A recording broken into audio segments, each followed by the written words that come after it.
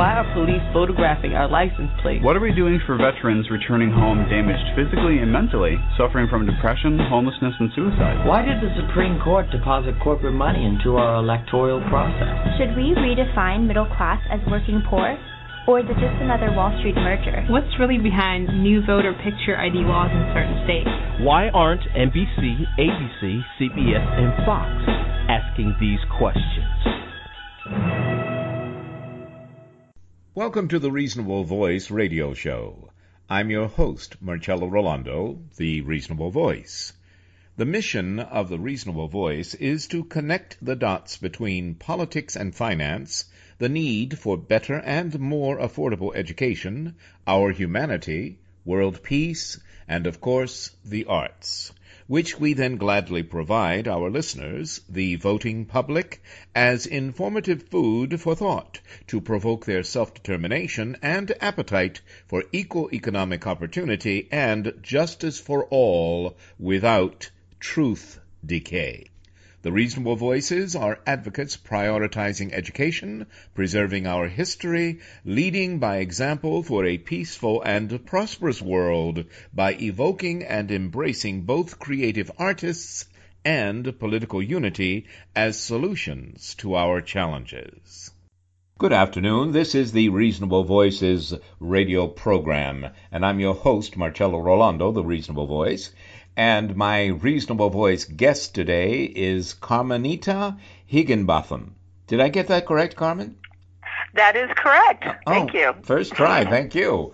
Well, there's a lot that Carmen and I have in common, and we've been having a fun time even before we started recording. But now we're going to entertain you, and edutainment will be one of the things we accomplish today, I'm sure.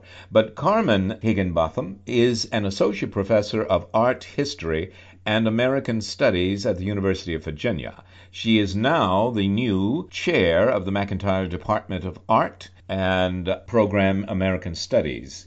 Her research focuses on art of the United States in the late 19th and early 20th centuries, with a specific emphasis on racial representation and urbanity, and she is also a scholar and professor of classic Hollywood film, which is only one of the reasons I asked her to be on the show today. But also stardom and the impact of popular cultural forms, including, by the way, but not limited to, America's fascination with superheroes and the contribution of Disney's interpretation and presentation of them. So, welcome to the show, Carmen. How are you? I am well. How are you? I'm feeling great. We've had a good time already, and we're only 2 minutes in. Well, I should confess, or maybe not, but Carmen is probably, I'm pretty certain, the only radio guest I literally chased through the parking lot to ask her to be on the show. That is true. You did follow me out. Yeah, I did.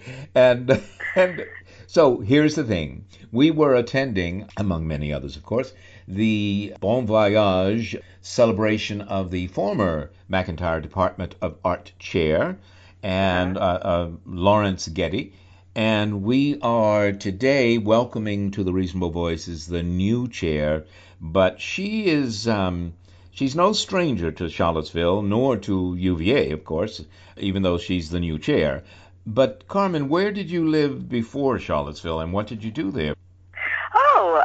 Well, I actually was fortunate enough to move to Charlottesville while I was I just finished up my dissertation. Oh. And so before that, I lived in Washington and Northern Virginia.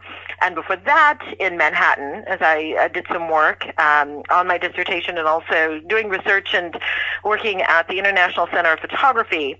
And before that, I was at home in the Midwest. So sort of been traveling around quite a bit, living that lifestyle of an academic, but wow. Bigger cities, slowly moving south before I arrived here. You knew I knew something of our common on-the-road travels, but I wanted to ask you just to confirm, because I too, I lived most of my adult life in New York City, but also in Washington, D.C. as well, and of course became married to the University of Virginia. What can I say? So, similar paths, and certainly I love your interest in cultural issues and Hollywood film. So let's get to that. How long have you lived in Charlottesville then, and how long have you been at the University of Virginia?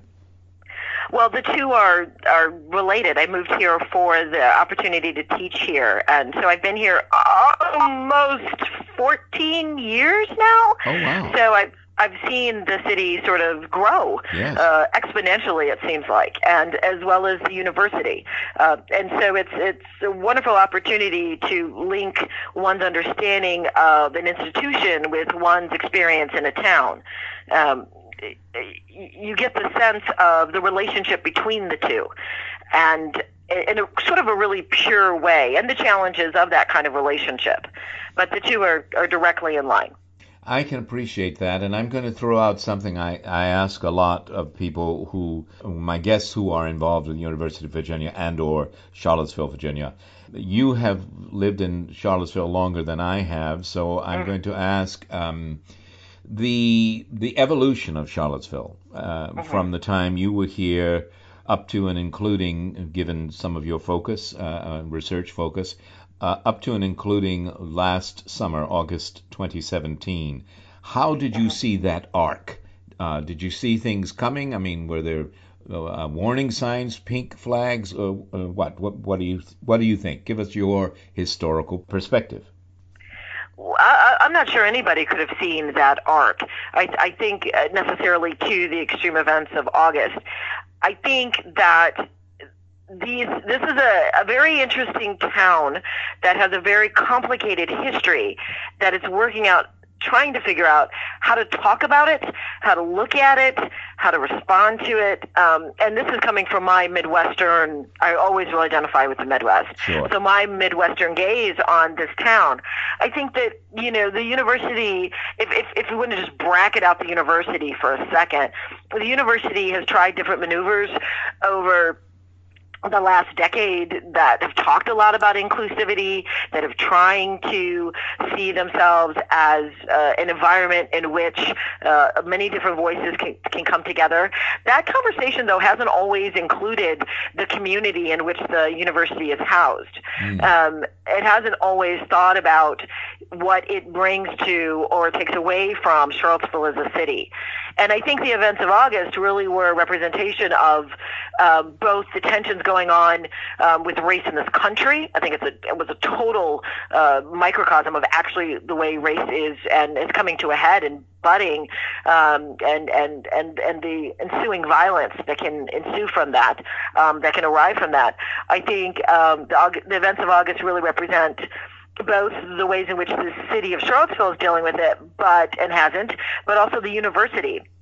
And one of my good friends made mention, and she's totally right, Andrea Douglas of the Jefferson Heritage Center, stating that, what people forget about at the university is that once you live in Charlottesville, you become a member of the community. You're not just a university professor, you're here in Charlottesville. And so I think that in answering your question, was there an arc? I think some people you talk to would say, yeah, it was coming. It was a long time in coming. I think there's a group of individuals who were saying no, they were totally shocked by the events. And I think it has a lot to do with, how you see yourself as a Southerner, how you see yourself in relationship to the history of this town. Do you consider yourself a townie or just part of the university or both? I think it's a really complex issue. I will be the first to admit, I have a ton of biases and preconceived ideas about various areas of the country, even when I've lived there, about the Midwest, about New England, because I've lived there, about the Eastern Seaboard, and about the South. And so I would say I wouldn't have imagined something like this would happen, but in the back of my mind, it was always a fear. It was always a long-term fear, something like what happened in August could happen. So I was hoping it wouldn't, but I wasn't entirely surprised because of that fear. Well, I've got to tell you, living so many years in New York City, studying history and the lack of its completion, as I discovered later, many years later, that I hadn't been teaching or reading history really in its completion. or its entirety. And so I carried that too. But at the same time, coming from New York City, where, well, I didn't drive in New York City most of the time, but where you lock doors, 2 and 3 times and so forth. When I came to Charlottesville, initially, I still had, of course, that New York state of mind in the sense that I lock my car doors, and right. I take precautions. But people I met in Charlottesville said, "That's crazy. This is Charlottesville." So I have to say, August of last year did surprise me. I was actually, as media person, I was covering a meeting of the NAACP and Progressive Democrats of America in Charlottesville, in a school in Charlottesville. As people, the audience, the attendees were checking their texts were binging all over the phones, and people were standing up and giving us a play-by-play, if you will, of what was going on walking distance from us. And I must admit, it took me a bit to become aware of how serious it was at that point. And of course, it became much more serious. I've since gotten to know Susan Bro very well. Okay, let me, because we sort of touched on a lot of things here, and I want to go back and ask the question I had in mind initially. I've always been told, as well as perceived, but I was told this by people who live in Charlottesville, that they see more often than not, even though publicly they say differently, there are 3 different communities here. There is Charlottesville, the city, there is the University of Virginia, and there is Albemarle County. And they don't always play nice together. Now, that's what I've heard. I don't think I've experienced it as personally as strongly as others have said it. But what is your take on that?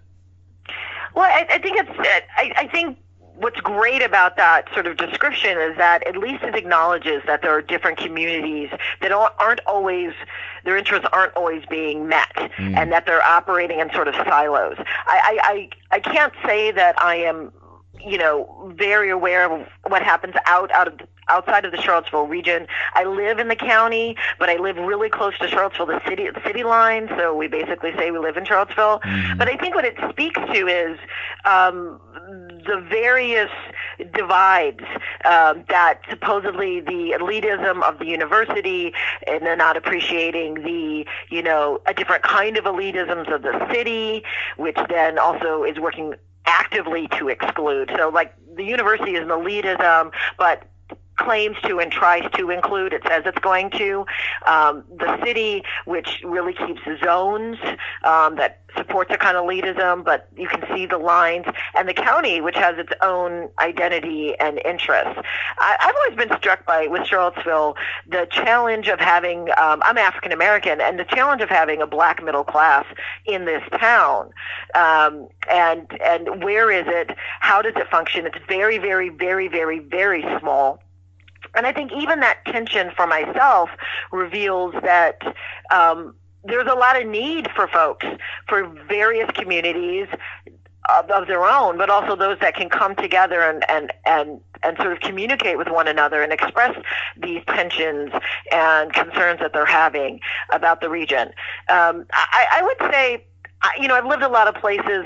I don't think Charlottesville is different than anywhere else. Having these various groups that identify with themselves, but then find ways to exclude other groups, but claim that they want inclusion and truly desire it in some instances. So I don't think it's that different. But I do think, I could completely see these 3 sort of distinct communities existing in Charlottesville. Totally, the University of the City of Charlottesville and then Albemarle County.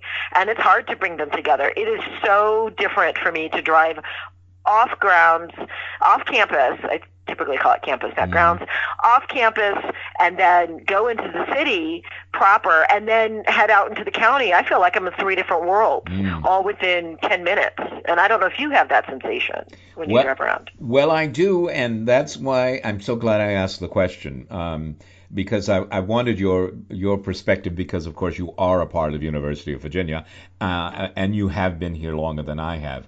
But I feel that way. I mean, I have many guests that are involved with the University of Virginia, that are involved with the Albemarle County Board of Supervisors, and of course the City Council. Almost everyone on the City Council has been on the show. And also, to much of your point, when I arrived, and of course I came into town as a director from New York who had had some success, and yes, I hear you laughing because you know where we're going with this. And of course I wanted to direct something, and I went around trying to find who might be interested in my directing a production. I could put it together. I knew how to produce all that stuff, and I wanted to do Ragtime, which was all the rage then. And we held a casting call, and no African Americans showed up. And I didn't understand that, because in New York, 500 people show up for any call, and all different shapes and sizes and ages. It doesn't matter. So it was cold water in my face, and I had an opportunity sometime later to sit down after he had been on the show, our former city manager, Maurice Jones, and in the privacy of his office, I said, "Where are the African American people? I want to direct everybody." And he had a logical answer. He simply looked at me. He says, "Well, they are here, Marcello." But a few years after that, I was asked to direct something that I won't name, but it was an annual event in Charlottesville. And I had to convince the people who were hiring me that if this was going to be a historically accurate at all, we had to have African Americans, Native Americans, and I got blank stares, but I got my way. Okay. We're going to talk Hollywood films next, I promise. Well, it's just, I just knew this was going to be great. Okay, stay with us, everyone. We're going to take a short break. We're having a marvelous conversation, and I hope you're enjoying it as much as I am, with Carmenita Higginbotham, who is the new chair of the McIntyre Department of Art at the University of Virginia, who has been very much involved in research into specific emphasis on representation, racial representation, and cultural forms. And, well, we're going to talk about it. We're going to talk about film and Disney, and we'll be right back. Stay with us. And now enjoy Watchfire music featuring vocal artist Jenny Burton singing "Tear Down the House" from Is Anybody Listening? Tear it up, yeah, we gotta tear it up. Break it down and start it again. Tear it up, yeah, we gotta rip it up. Break it down and start it again. Once and for all now, we'll build it for the child in you. Innocent hearts now, we'll build it for all the world to use. Once in the past, those who built it did the things they had to do with the highest intention. But something happened along the way. Something happened along the way. Something managed to go astray. It's true. Now we gotta tear down the house. Tear it down. We better build it back up on a higher ground. Oh yeah. Tear down the house. Tear it up. And start it again. But if we're gonna tear down the house, we must respect and guard life. Yeah, we gotta change this hard life before we build again.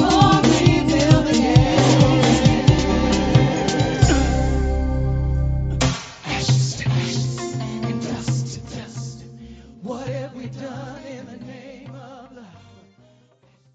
Welcome back to the Reasonable Voices Talk Radio program with my guest, the new chair of the McIntyre Department of Art at the University of Virginia, Carmenita Higginbotham. I just love that.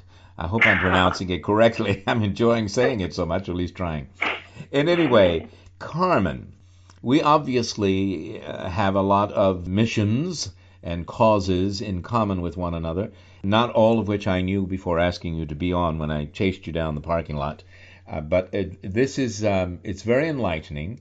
We've talked a lot a bit about Charlottesville, the university, of course. We'll talk more about the university and your teaching there. But Charlottesville, Albemarle County, Central Virginia, Southern culture versus Midwestern culture versus New York City culture.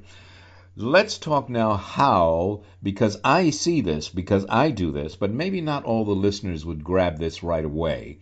How did you make that connection with Hollywood films and stardom? Well, I had always enjoyed, I was an art historian early in my studies, and I was wonderfully exposed to a couple of scholars at my respective institutions, particularly in Minnesota, that's where I grew up, who really linked art history to film, and particularly popular film. And there was an ease in which these scholars, these instructors that I had, saw this great connective tissue between the way we look at art and process art, but this other component in the art making of film, and even popular film. It didn't have to be, sort of abstract, high modern film. And in doing so, it really opened up an avenue to really explore the agency of culture, how culture really pushes on popular representation and how it pushes on popular artistic forms.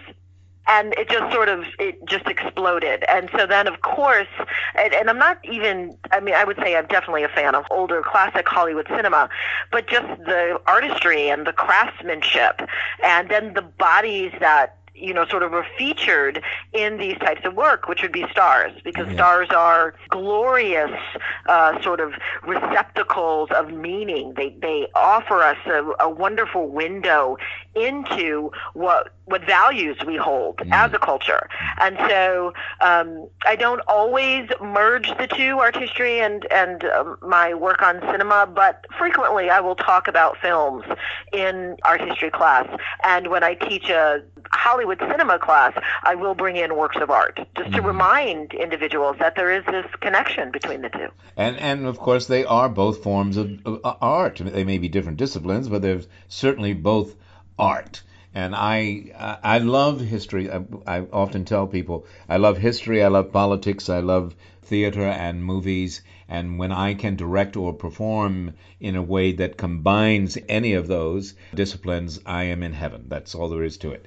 So, do you equate our, say, love for stardom or our being mesmerized by Hollywood stars with a fascination with superheroes and with hero worshiping? Oh, great question. I think that, yes, I think there is a link between our interest in stars, which is a long-standing interest. That's an early 20th century, focus when the mediascape really shifts and we can look at them and sort of revere them and covet them. I think we, at least in the United States, within American culture, we are invested in aligning stars with a kind of hero status. So I think there's a connection there. And sort of superheroes, I think what's been happening in cinema lately with superheroes is very specific. I think that the United States, I think we as an American culture, a visual culture, we want superheroes at times of, think about bringing history into it, at times when historically events seem insurmountable, where the situation is so perilous that a regular hero just won't do.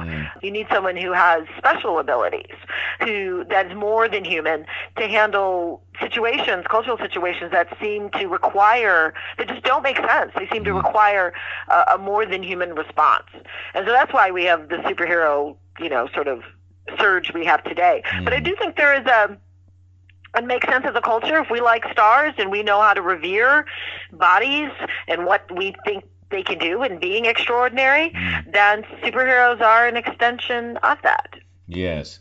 And to my latter part of the question is, if that extends to our hero worship in political life, in religious life, in what are other parts of what makes up American culture, is that a potential... Well, what do you think that portends? How's that? I'll leave it on you. I think it depends on how you use it, right? So if our love of superheroes is to inspire and then we attach the same sort of values onto real life figures, then I guess that is a good thing.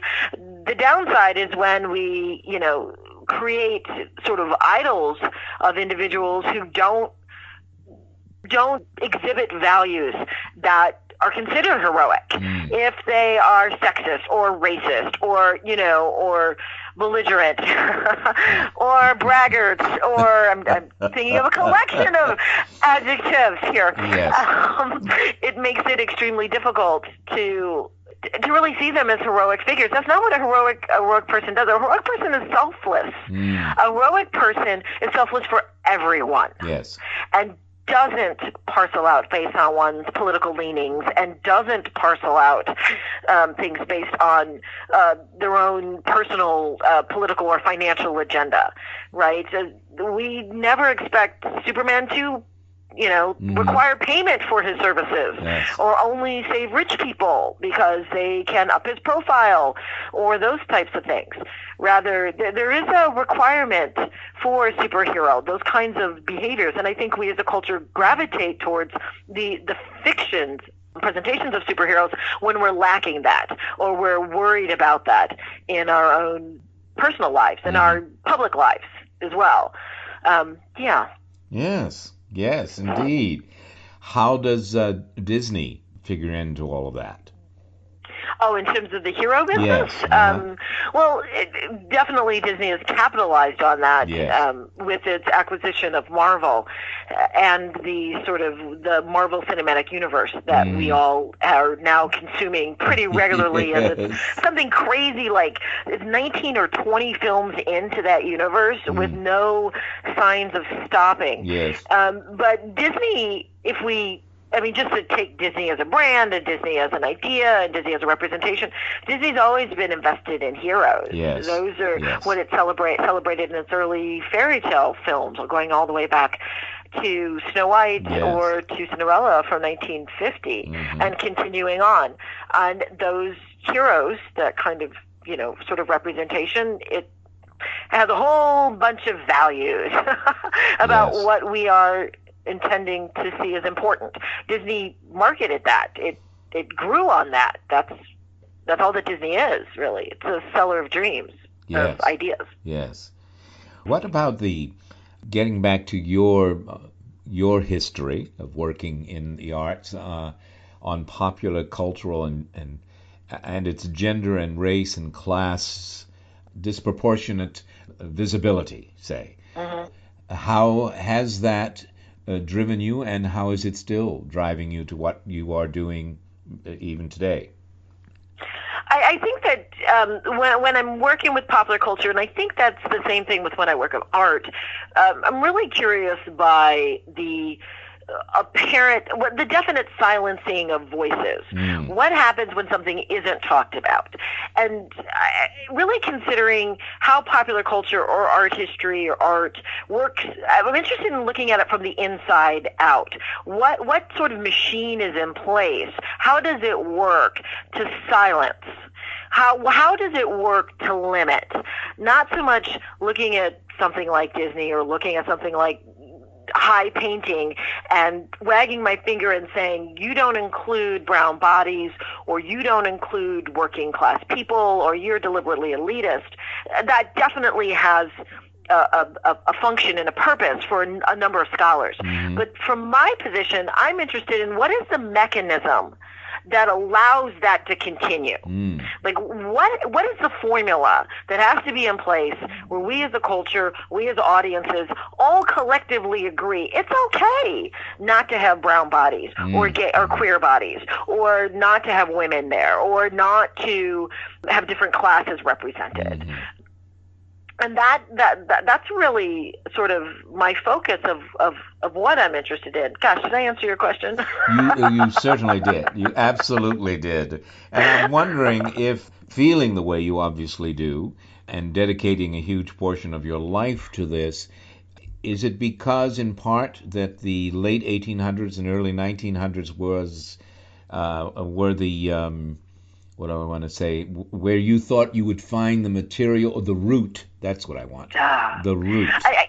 Yes, it actually is. It feels, the late 19th, early 20th century is such a watershed period. It's a bombardment of change, and that's why I like it so much. It's a whether it's an economic shift, which my favorite period of all time is the Great Depression to study, because talk about devastation on all registers, and how do you recoup all of that? But in that critical sort of period from the late 1800s to early 1900s, you have massive technological changes. You have the firmament of what popular culture is. You have the shift in what American art is. You have a new understanding of how to look at the world, and many different voices that are shifting identities as they're trying to find their place within the United States. It's so rich. It also gives me a lot of historical distance, which I love, so I can really look at trends. My running joke is, with artists, when you write about them, it's better if they're already dead, because then they can't argue with you about whatever you make up. But that is a big joke. It is a joke. Yes. But what you do learn with that historical distance is you can start to look at trajectories for them, and also the ways in which scholars put them and thinkers put them in trajectories and audiences that maybe aren't fair or aren't right. It allows you to keep rewriting history, going back and examining historical narratives, and then fixing them and offering new ways to look at them. Yes. Oh, wow. Terrific. I'm wondering, we don't have much longer, but I hate to let you go without asking a couple of more questions. And I wonder if all of the things that you said came out of is true of life. The innovation that came out of the Great Depression, that, what is it, the old cliche, necessity is the mother of invention. Do you feel that as we go forward, that people seem to have come out of the Great Depression better, quicker, maybe better is a wrong word, but with more diligence, more confidence, that's the word I'm looking for, confidence, than now we live in the residue of the Great Recession from the early 2000s, and it seems like a lot of people have still been left behind and not being heard. Right. What are your thoughts? Well, I think personally, I think with the Great Depression, it actually didn't result in a lot of confidence. I think it resulted in a lot of anxiety, an intense amount of anxiety, how perilous everything is and how short-lived, and the only thing that really seemed to act as a gloss over the Great Depression, or the results of the Great Depression, was we got into a war. Yes. We were in World War II, and it sort of galvanized, a nationalism that required everybody to get behind. I think after the Great Recession, we exhibited those same sorts of anxieties and concerns that were experienced after the 1930s about who we are, who we're supposed to be. People sort of got into their camps and their groups, and we saw the rise of, sort of hate groups. Same thing happened in the 1940s, an intense kind of nationalism that was, exclusionary and incredibly unfortunate, and just not as hopeful as one would want or would expect for the United States, but certainly not out of trend with what we've done in the past. So I think it really is unfortunate that the Great Recession, of course, happened, and a lot of lives were affected by that. But we don't spend a lot of time studying the cultural effects of it, or thinking about the cultural effects. I think we just walk, a lot of times we walk around a bit uncertain about what do we do from here. Yes, we weathered it, but we're not galvanized by it. Exactly. We're stronger because we survived, but we're not better. If that makes sense. Oh, it does. It does. That's why I dropped the word better a bit ago too. But what concerns me most is, and I think you're saying this too, is that yes, we came through it, we survived, and that's reason to pat ourselves on the back a bit and to feel energized. But we were separated too. We've become cliques. Right. Yeah. Right.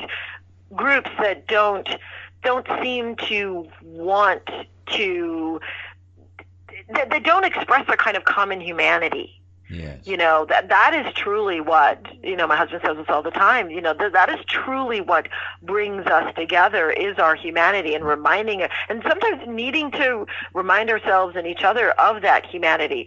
And these are tough times. It's a really sad time. I have a hard time even opening my news feed every morning on my phone, because after a while you just see this lack of common humanity. And it's almost as if during the trauma we express it, right? Yes. We seem to care. Yes. But then when it's over, instead of learning lessons, we sort of cloister ourselves off in troubling ways. Even if we've learned the lessons, we seem to do the same thing. We pull, okay, the emergency is over. We helped one another. We overlooked, I think, one of the, speaking of movie, not necessarily classic, old enough to be a classic movie yet, but, now I can't think of the title, but it was... Who's in it? Yes, that's what I'm trying to think of, because he was in Lincoln, and I was in Lincoln, and Tommy Lee Jones, and the Inferno it must have been, with the lava going through the streets and whatever. And at the end of the film, everyone comes out. We've survived, of course, because it's an American film. Everyone comes out and they're covered in this ash, and the little child says, "Everyone looks the same." But we don't go there in reality. Well, we don't stay there. Yeah, I think there is that wonderful moment in which we galvanize, to survive. And you could argue that's the history of the United States, right? As a country, this finding the moment to come together. But we don't stay there, right? Everybody at the end of that movie, if you take that movie 5 minutes after that, everybody's going to wash off. Yes. And then they're all going to look differently, right? Yes. And then they're going to remember that. They're going to emphasize that about themselves, as opposed to all the stuff, all the elements on the inside that make them the same. Yes. And so it's really, it's one of those hopeful moments, but then the credits have to roll, right? Mm-hmm. There couldn't possibly be a utopia after that. It's not what we do as a country. All right. I am happy to end on that note. Even if it's not the happiest, but it is a gauntlet.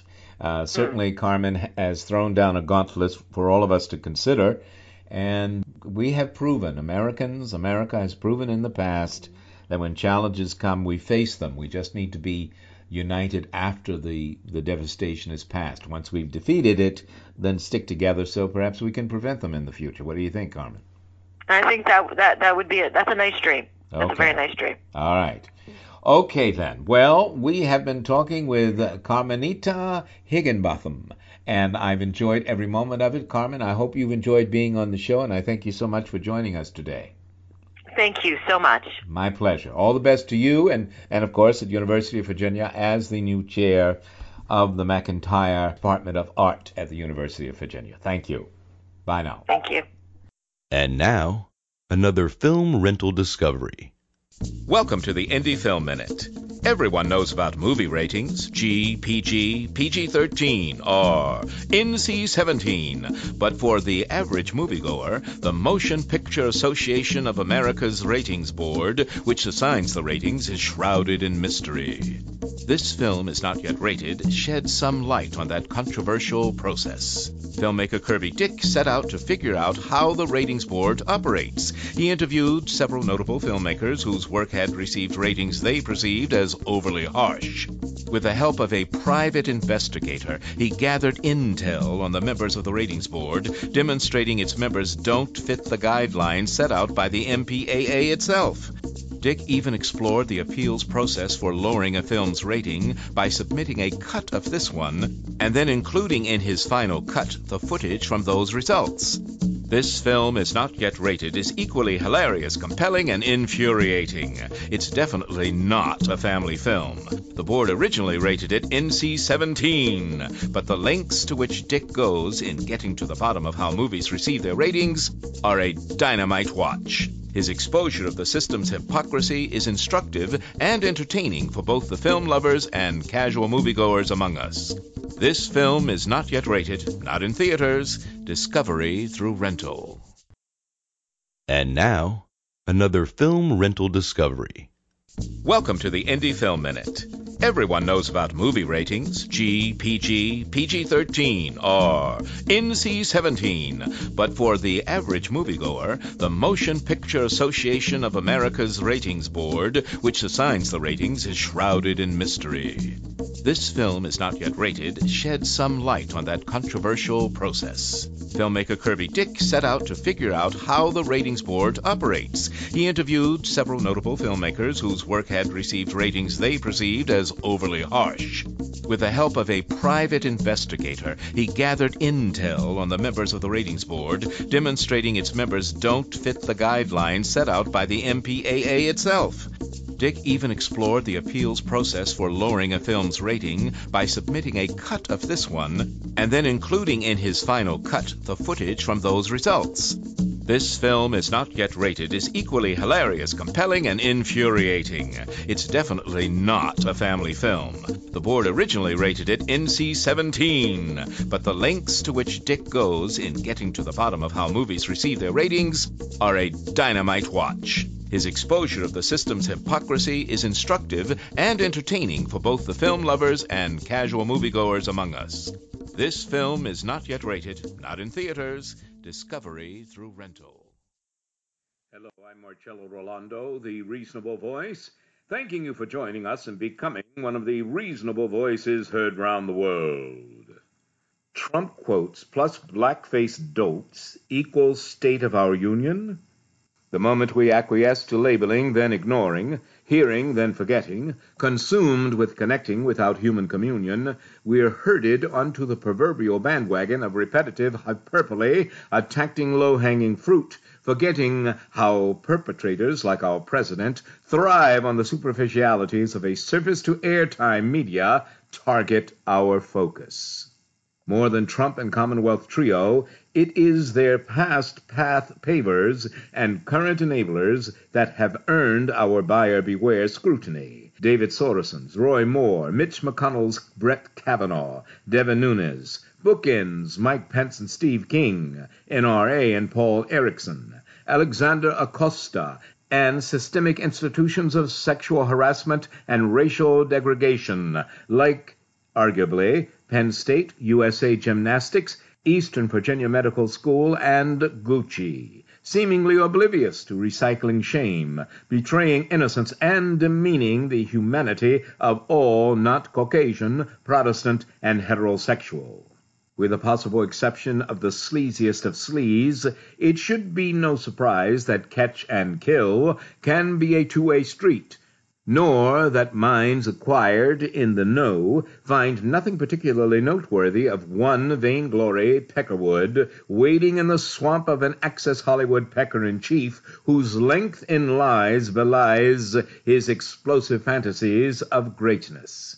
Nonetheless, truly inquiring minds know what happens when willful extortion, blackmail, and habitual distortion of truth hit a potentially wounded but potent post, rising higher than a DC wall of shame, flexing its creative founding muscle as formidable foe against loud-mouthed duo complicit in deceit and reputation destruction.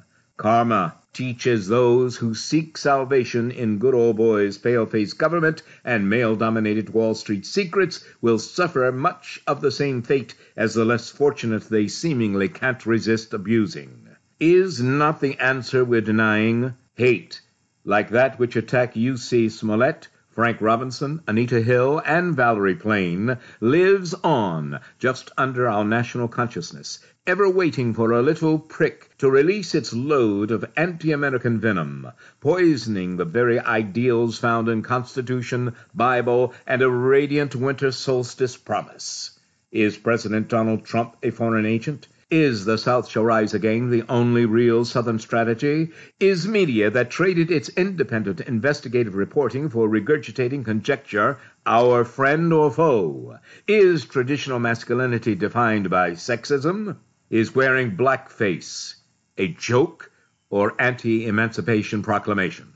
Indeed, we are in turbulent waters navigating challenging waves of self-destruction. But if we can just manage to rid ourselves of all anchors to our hateful past, all denial of what we've wrought on ourselves, and all negatively labeling others for what we cannot abide in ourselves, we may just discover enough light within to enlighten our world. Surely we are more than a tea-stained American dream, whitewashing our blackface nightmares and restricting our national ID to ICE, red, blue, and purple states, black v. white, and LGBTQ v. straight.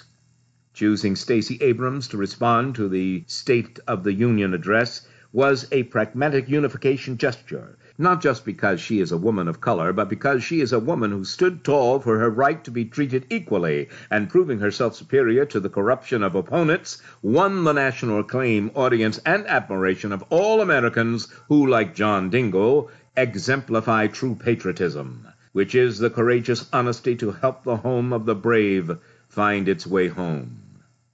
I wish we didn't live in a nation where one's political leanings, sexual persuasions, or hue of skin aroused any need for discussion. I wish we hadn't diminished that for which we were called to be stewards. I'm sorry our equality and justice was ever determined by physical body parts, instead of those whose examples we follow, to whom we bestow the batons of power, and whose company we keep in our aloneness.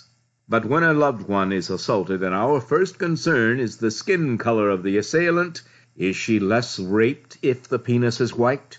It is we ourselves who have failed to recognize that the power of our demons within withers when we let go of them. I wish no humiliating poverty on any human being, no rape for man, woman, or nation. And I hope revenge, rage, justice, and equality will one day be blind enough to see, setting our table for eternal internal peace. Thank you, and join us. Become one of the reasonable voices heard round the world. Thank you for continuing to listen to, support, and share the Reasonable Voice Blog Talk Radio with family and friends, especially online. We enjoy hearing from you, and in response, yes, we are now accepting new company and business advertisers and welcoming organizations seeking to be one of our sponsors. So please do continue to email us at thereasonablevoice@gmail.com. However, if you prefer to simply make a donation, your donations are greatly appreciated and can be made through PayPal by clicking on the donate button found at the top of the homepage of thereasonablevoice.com website. Thank you for joining us today to make every day as reasonable as possible. We hope you will download and share our downloadable podcasts. I'm Marcello Rollando, the Reasonable Voice, hoping you will become one of the reasonable voices heard round the world.